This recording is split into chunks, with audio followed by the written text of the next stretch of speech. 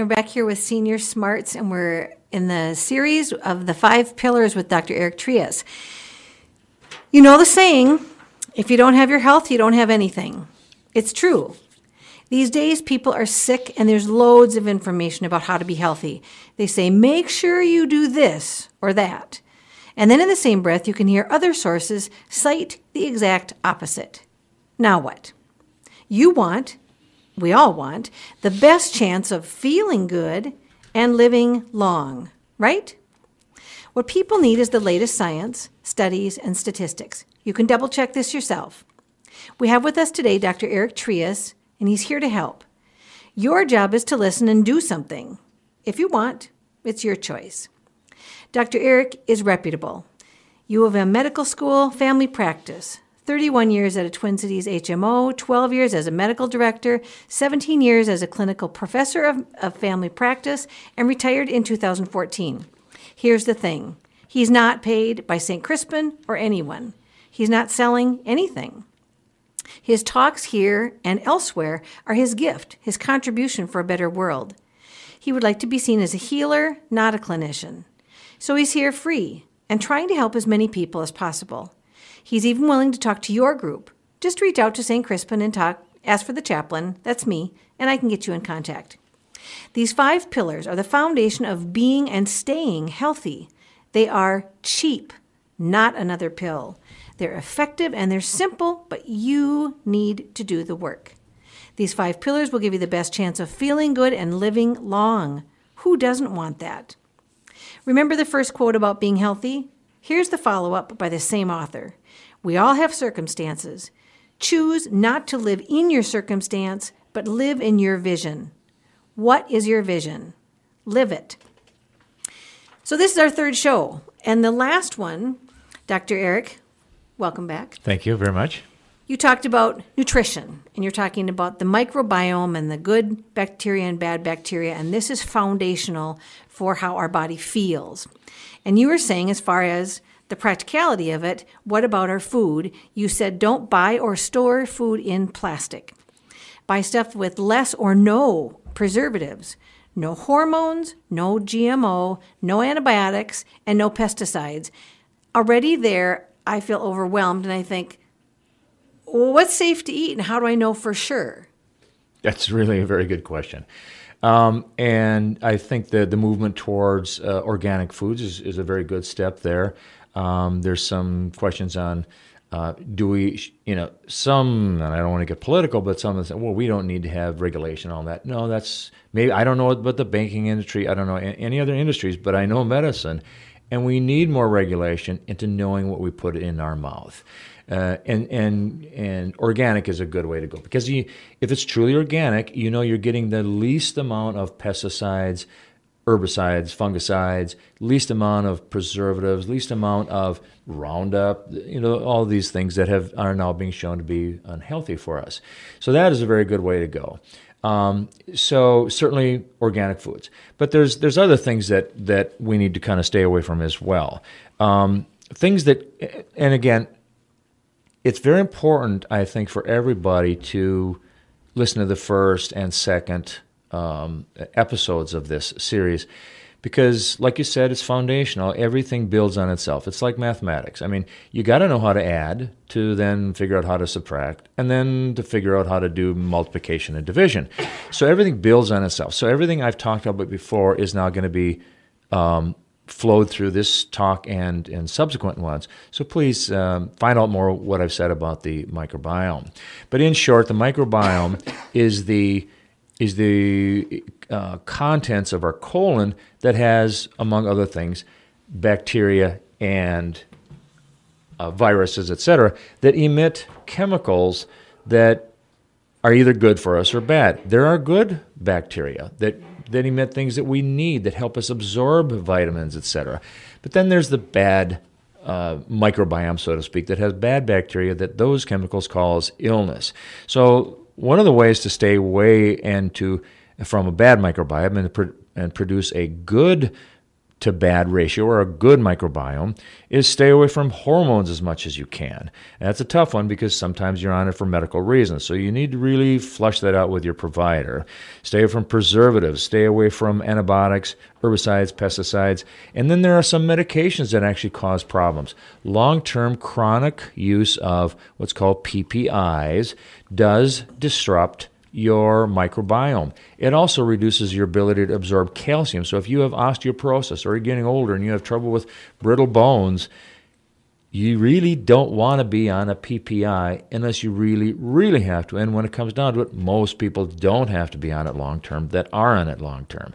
Another one that people do a lot is your anti-inflammatory medications. Your I can't say the actual names because is ibuprofen generic? Ibuprofen is a generic term. Thank you. Ibuprofen, naproxen, those medications occasionally are great. I used to take a ton of it because I've had multiple injuries through football and sports and whatnot, and I used to take a lot of them. I don't take any now because of, in a future segment, we'll talk about herbs and supplements that I take now that are shown over countless years to be good for us and not cause harm. So stay away from daily use of those anti-inflammatories, the ibuprofen and naproxen. And other things that will foster a healthy microbiome is what's called a probiotic. And I know there's lots of different versions and what should you get, there's actually 5 notable bacteria that we should have in a probiotic. And I'm not going to give you the names of those because it's kind of technical, but get one that has a lot of bacteria in it.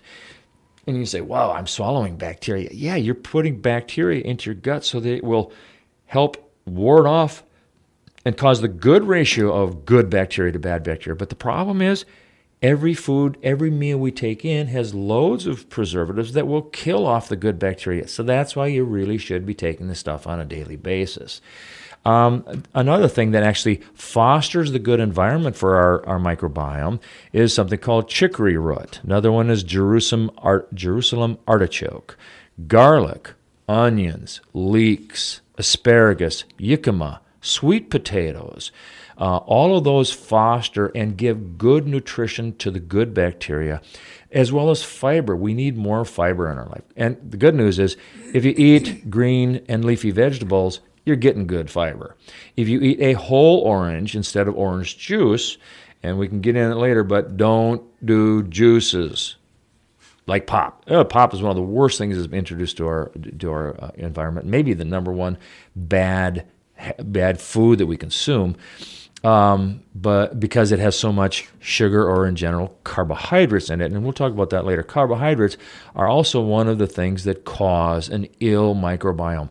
They feed the bad bacteria. So, okay, he said a lot of doctor stuff and big words and all that kind of stuff. Even when he was listing off some of the foods and stuff, he was saying things, and I was thinking, don't know what that is. Never heard of it. Okay, don't know where to find it. All that kind of stuff. So I want to do a little summary, and you let me know if this makes sense to you. Okay, when we're talking about foods, the number one thing that I was thinking of as you were talking about these different kind of foods is when you say no plastics, no GMO, and blah, blah, blah, all that kind of stuff. What I thought of first is, well, you can have these healthy foods if you grow them yourself, if you have a garden. If you're able to have, for the few months that we have here in Minnesota at least, if you have a garden and you can do some canning, is that generally, from what you understand, a safe way for people to eat sure. it? If they could do as big of a garden and healthy absolutely with that? Okay. Yes. So that's one thing. Without chemicals. Without chemicals, yeah. Right. Yeah, don't use your Roundup around it, yeah. Okay, so if we can do that, stop the pop. I'm going to say it again, stop the pop. Pop is bad. It's absolutely evil, and it's horrible for your body. And good foods to have that I recognize and I can easily remember, and I know we eat in my family, garlic, onion, sweet potatoes, asparagus. Those ring regular bells for me. And then, like you said, the dark leafy. Yes. So broccoli and spinach Yes. Can you think of some other just basic regular ones? Sure, that we have around here and whatnot. And those are in the cruciferous vegetables. So cauliflower, even though it's not green, has a lot of good stuff to you. I don't like it. I put balsamic vinegar on mine, which is a good thing. But I eat it, and my wife does a nice job of making it palatable. So, so your green vegetables, spinach, I tell you, spinach and broccoli. I mean, if there is a table set before us that is the best thing that we should eat from, spinach is on it, broccoli is on it, and eggs is also on it. I know that's been of some controversy, and we can kind of talk about that in a bit too. So there are good foods out there, but you don't want to have the fast digesting vegetable, because that's all has to do with how fast. And those that we've talked about, they are all our carbohydrates. They're more complex. They are hydrolyzed, so they don't absorb as quickly. So they go through their transit time, so to speak, or how much time they're in your colon is slow, so that you can slowly get all the good stuff in it and feed your good bacteria, but you don't get the sugar spike from things like potatoes, regular white potatoes. Bad news. Yeah. Hey, how about like canned vegetables? That's a very good question, Brent. Good or bad? Well, if you're starving and you have nothing else to eat, it's a good thing. In general, no, because they're packed in a sugar, salt brine, and many of them, even though they're canned, do have preservatives in them. And what are they packed in? The lining of that metal is most of the time a plasticized lining that in itself dissolves into your canned foods, and you consume it. So that's not so good. Yeah. I think that you give me a good reason to avoid that, probably. That's right. Yeah. But it's hard to have that good French cut green bean mushroom thing with green bean almondine. Griego, right? For Thanksgiving. And I'm going to have a bunch of it Christmas time here. So yeah, absolutely. But yeah, so those are the things that you can do.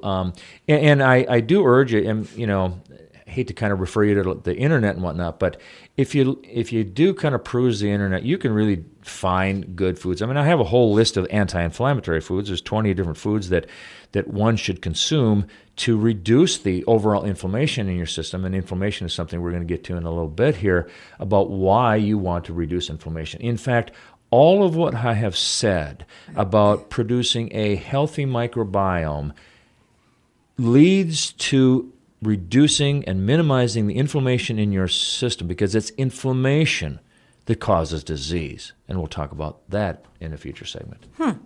Okay, my brain's still on food.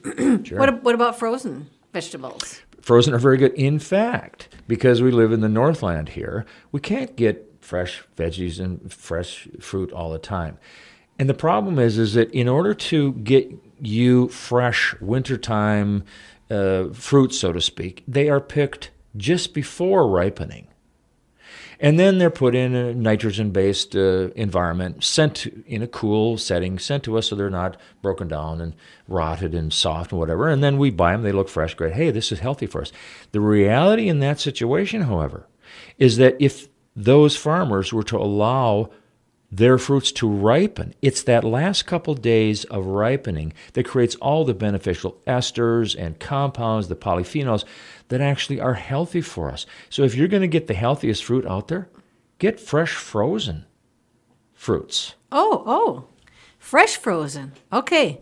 Well, once again, this is just my brain is getting fuller by the minute here, but this is wonderful. So we'll come back again next week, and we'll continue on with the 5 pillars with Dr. Eric. Thank you so much for being with us today. Thank you very much, Debbie.